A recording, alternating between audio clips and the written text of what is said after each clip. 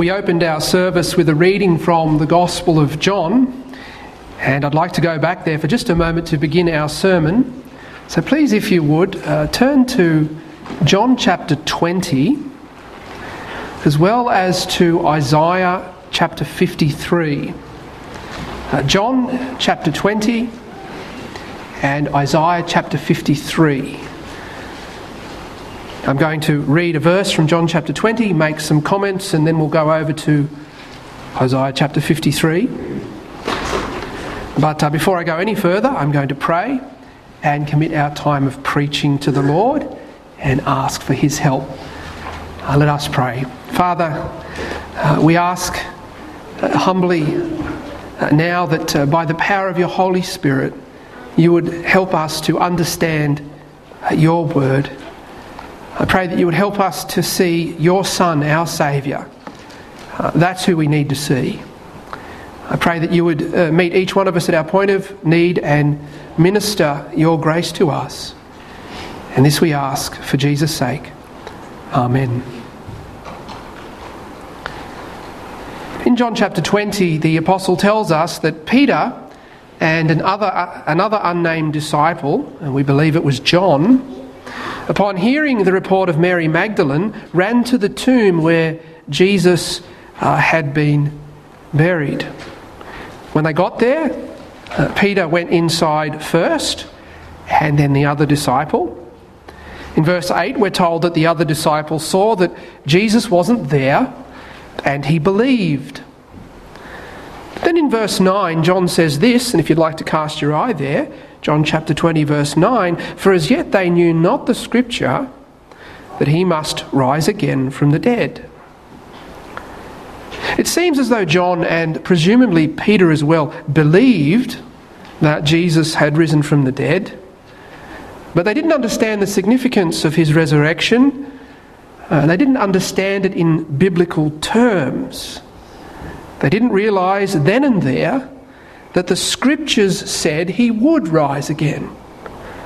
Now eventually they did, and that was the theme of our message last Sunday. When the Holy Spirit was given, then the disciples understood. Now the question that I want us to think about in our Easter sermon arises from John's assertion. He tells us that the resurrection was prophesied in the Old Testament. It was there all along, and the disciples missed it. So where was it? Where in the Old Testament did it say that the Messiah would rise again? Now, perhaps there are some verses in the Old Testament that come to mind, probably those that were quoted by the apostles in the book of Acts. For example, both Peter and Paul quoted Psalm 16 verse 10, which says, "For thou wilt not leave my soul in hell, neither wilt thou suffer thine Holy One to see corruption." Peter clearly connects this Old Testament text to Jesus. In Acts chapter 2, he is preaching on the day of Pentecost. He quotes this verse, and then he says, verses 31 and 32, "He," that's David, "seeing this before, spake of the resurrection of Christ, that his soul was not left in hell, neither his flesh did see corruption. This Jesus hath God raised up, whereof we are all witnesses." Paul makes the same connection. Acts chapter 13, verses 36 through 39. "For David, after he had served his own generation, by the will of God, fell on sleep, and was laid unto his fathers, and saw corruption." So obviously David wasn't talking about himself in the psalm, but he, referring to Jesus, whom God raised again, saw no corruption. "Be it known unto you therefore, men and brethren, that through this man is preached unto you the forgiveness of sins, and by him all that believe are justified from all things from which ye could not be justified by the law of Moses." And what a great gospel text. Now, the resurrection of the Messiah was there in Psalm 16. It's also in Psalm 22, often referred to as the Psalm of the Cross. But if you know the psalm, you know there is a turn. The protagonist cries out, my God, why hast thou forsaken me?" He's brought down to the dust of death. But then he's declaring God's name unto his brethren and praising God in the midst of the congregation. The narrator of the psalm moves from death to life. The resurrection of the Messiah was also spoken of by the prophet Isaiah, and not in some obscure passage that only theology nerds know. I think it's safe to say that most Christians are familiar with Isaiah chapter 53. It contains a vivid description of the death of the Lord Jesus Christ. And more than that, it explains the significance of his death.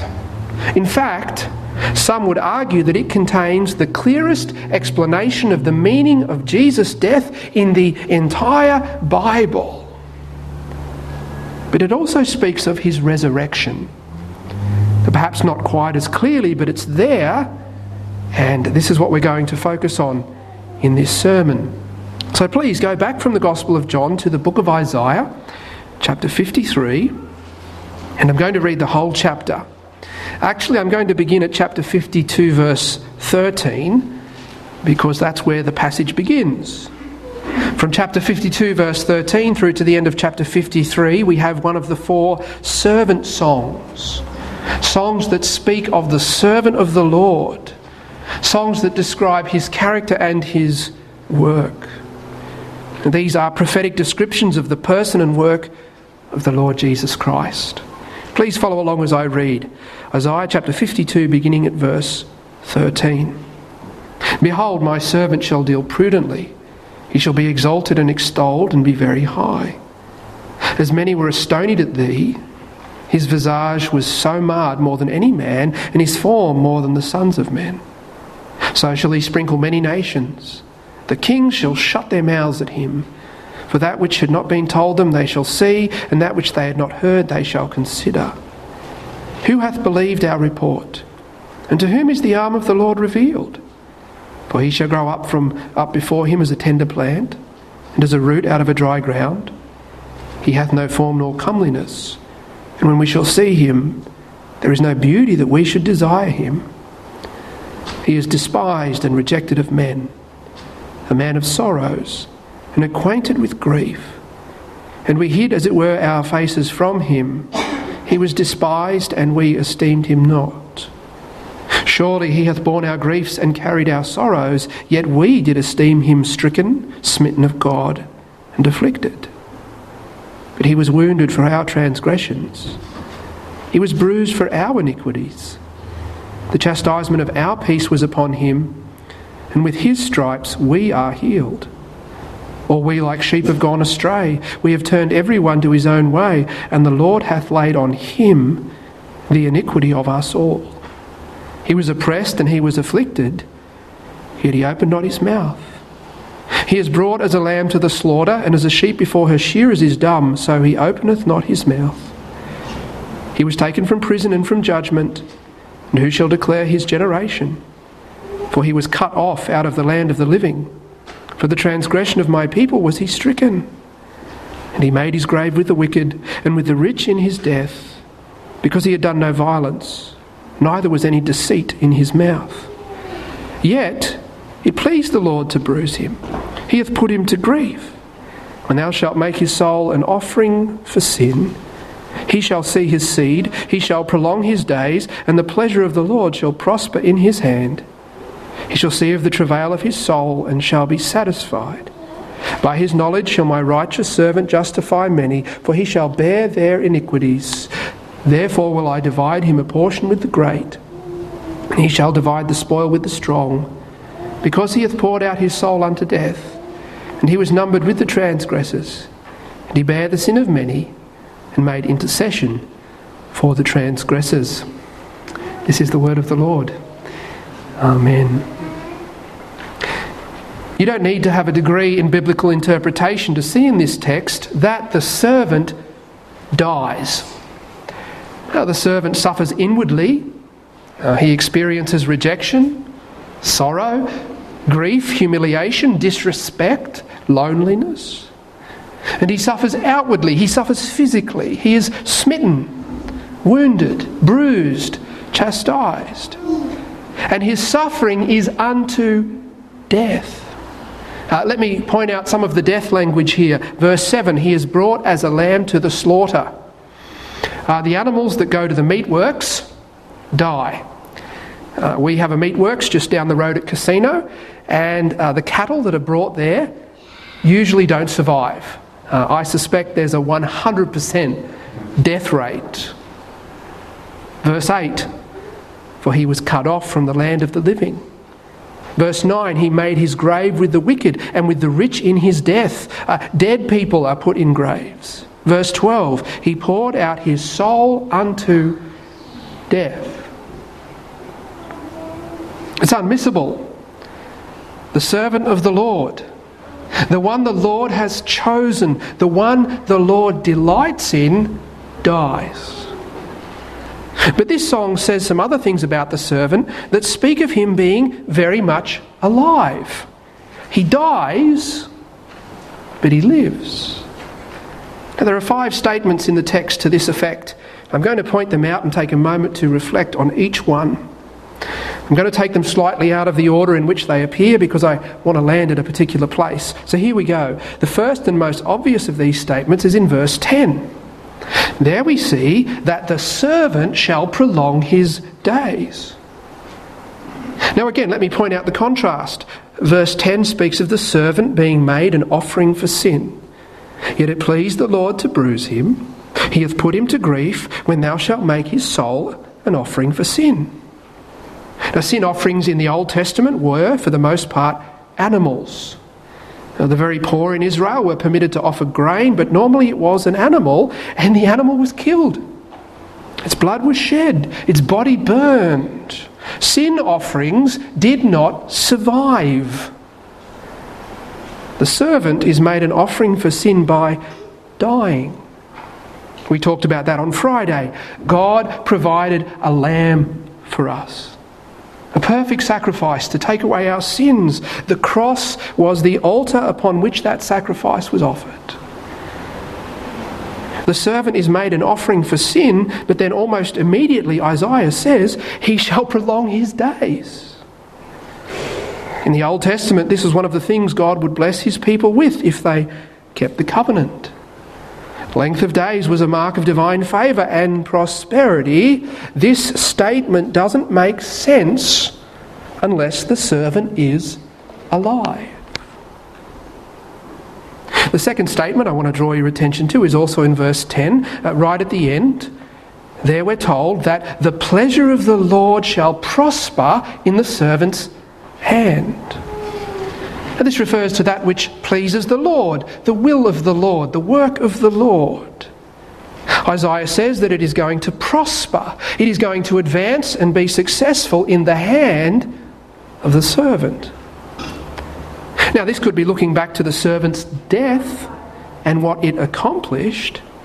But given the context, I tend to think this is looking forward. The Lord has bruised him. The Lord has made his soul an offering for sin, and now, looking forward, the pleasure of the Lord will be accomplished in this world by the servant's hand. He is the instrument.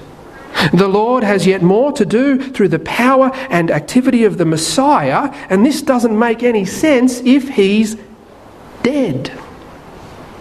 If his hands are in the grave, if they've turned to dust, how can they prosper the pleasure of the Lord? The third indication in this passage that the servant dies and then lives is at the beginning of verse 12. There we see that the Lord will divide to him a portion with the great. And the Lord does this because he died, because the servant bore the sins of many. Look once again at the text. Therefore will I divide him a portion with the great, and he shall divide the spoil with the strong, because he hath poured out his soul unto death. And he was numbered with the transgressors, and he bare the sin of many, and made intercession for the transgressors. Now, whatever this portion refers to, how can the Lord divide it to his servant if he's dead? How can the servant receive this portion if he's still lying in the grave? Clearly, he dies and then he lives. Now, according to one author, the words used here are taken from the custom of distributing the spoils of victory after a battle. The word translated great in this verse can refer to people who are great in terms of strength or great in terms of number. I tend to think the second meaning is the one in view. And because we have the whole sweep of biblical revelation, I think we can say that this portion that is divided to the servant is what is referred to in Psalm 2 and in Revelation chapter 2 and in chapter 12 and in chapter 19.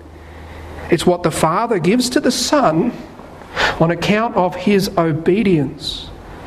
Psalm 2 verses 7 to 9, I will declare the decree. The Lord hath said unto me, Thou art my Son, this day have I begotten thee.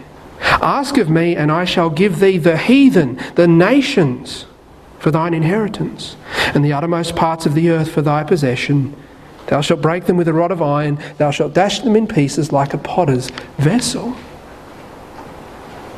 The servant, the Messiah, who by his death triumphed over sin and death and the devil, has been given all authority in heaven and in earth. He has been given the nations.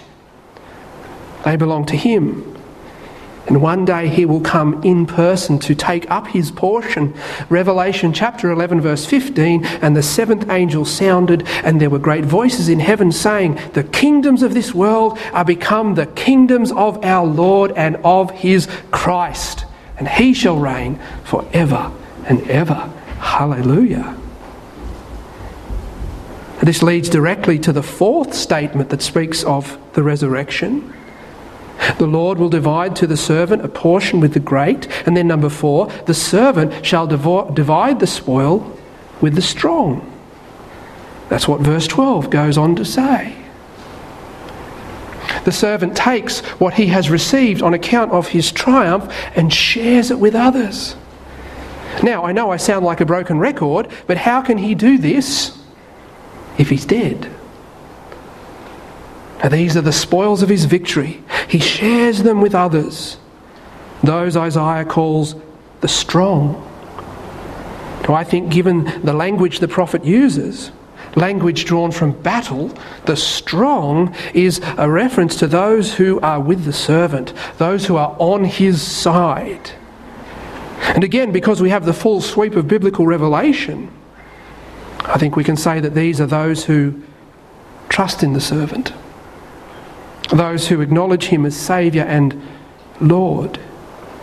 These are the saints who will come with him when he returns in splendour. He shares with them the spiritual spoils of his triumph, victory over sin and death and everlasting life. And he will share with them the earthly spoils of his triumph when he returns. Those who trust in him have a part in his kingdom now and in the future. In Revelation chapter 2 verses 26 and 27, the servant, Jesus Christ, says this, And he that overcometh and keepeth my works unto the end, to him will I give power over the nations, and he shall rule them with a rod of iron.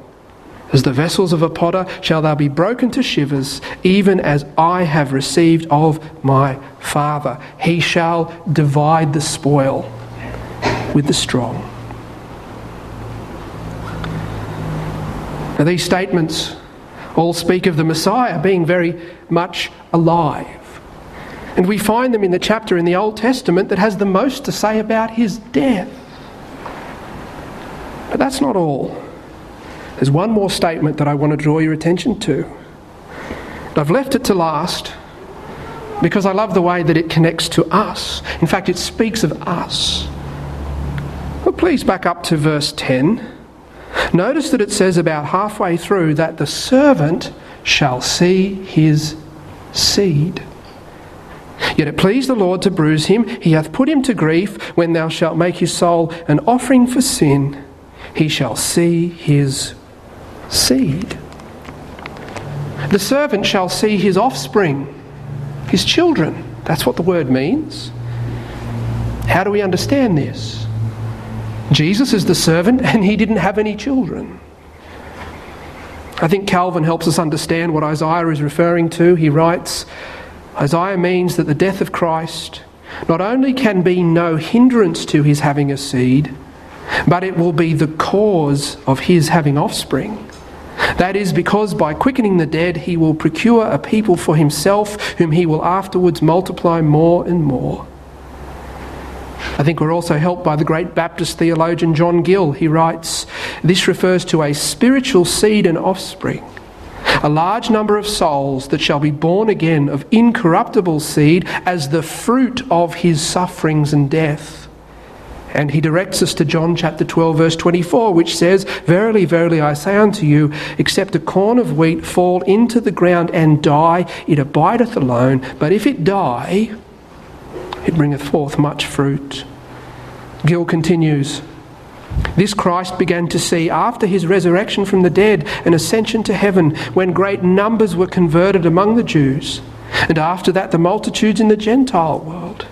And more or less in all ages, ever since has he had a seed to serve him, and so he will in the latter days and to the end of time. The offspring of the servant are those to whom he gives life, spiritual life, everlasting life. And he gives that to those who believe in him, who trust in him.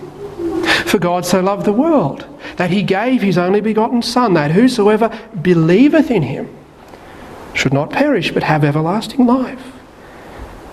In John chapter 6 verse 40, Jesus said this, And this is the will of him that sent me, that every one which seeth the Son and believeth on him may have everlasting life, and I will raise him up at the last day. The servant will see his seed. And not in the sense that God as a spirit sees. The servant is Emmanuel, God with us, God incarnate. He is the Son of God, and he is a human person. He will see his seed with the eyes of his humanity. To do this, he had to move from death to life. He had to rise again from the dead and walk out of that tomb. He will see us one day with those eyes that smiled on the disciples as he stood in their midst. He will see us, and we will see him with these eyes, with the eyes of our humanity, because he has shared with us the spoils of his victory. Just as he triumphed over death and the grave, so will we. His resurrection is the power and the guarantee of our resurrection. In the words of an old spiritual, if you walked out of the grave, I'm walking too. There ain't no grave can hold my body down. Now there's some excellent Pauline theology in that lyric. 1 Corinthians chapter 15 verses 20 to 23. But now is Christ risen from the dead. He walked out of the grave. But now is Christ risen from the dead and become the first fruits of them that slept. For since by man came death, by man came also the resurrection of the dead. For as in Adam all die, even so in Christ, that's the key, even so in Christ shall all be made alive. But every man in his own order, Christ the firstfruits, afterward they that are Christ's at his coming. He walked out of the grave, and I'm walking too. There ain't no grave can hold my body down.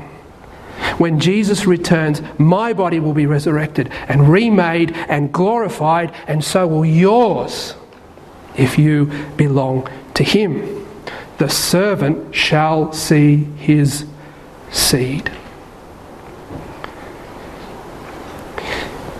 Dear brothers and sisters, we might not have had the privilege of peering into that empty tomb on resurrection morning.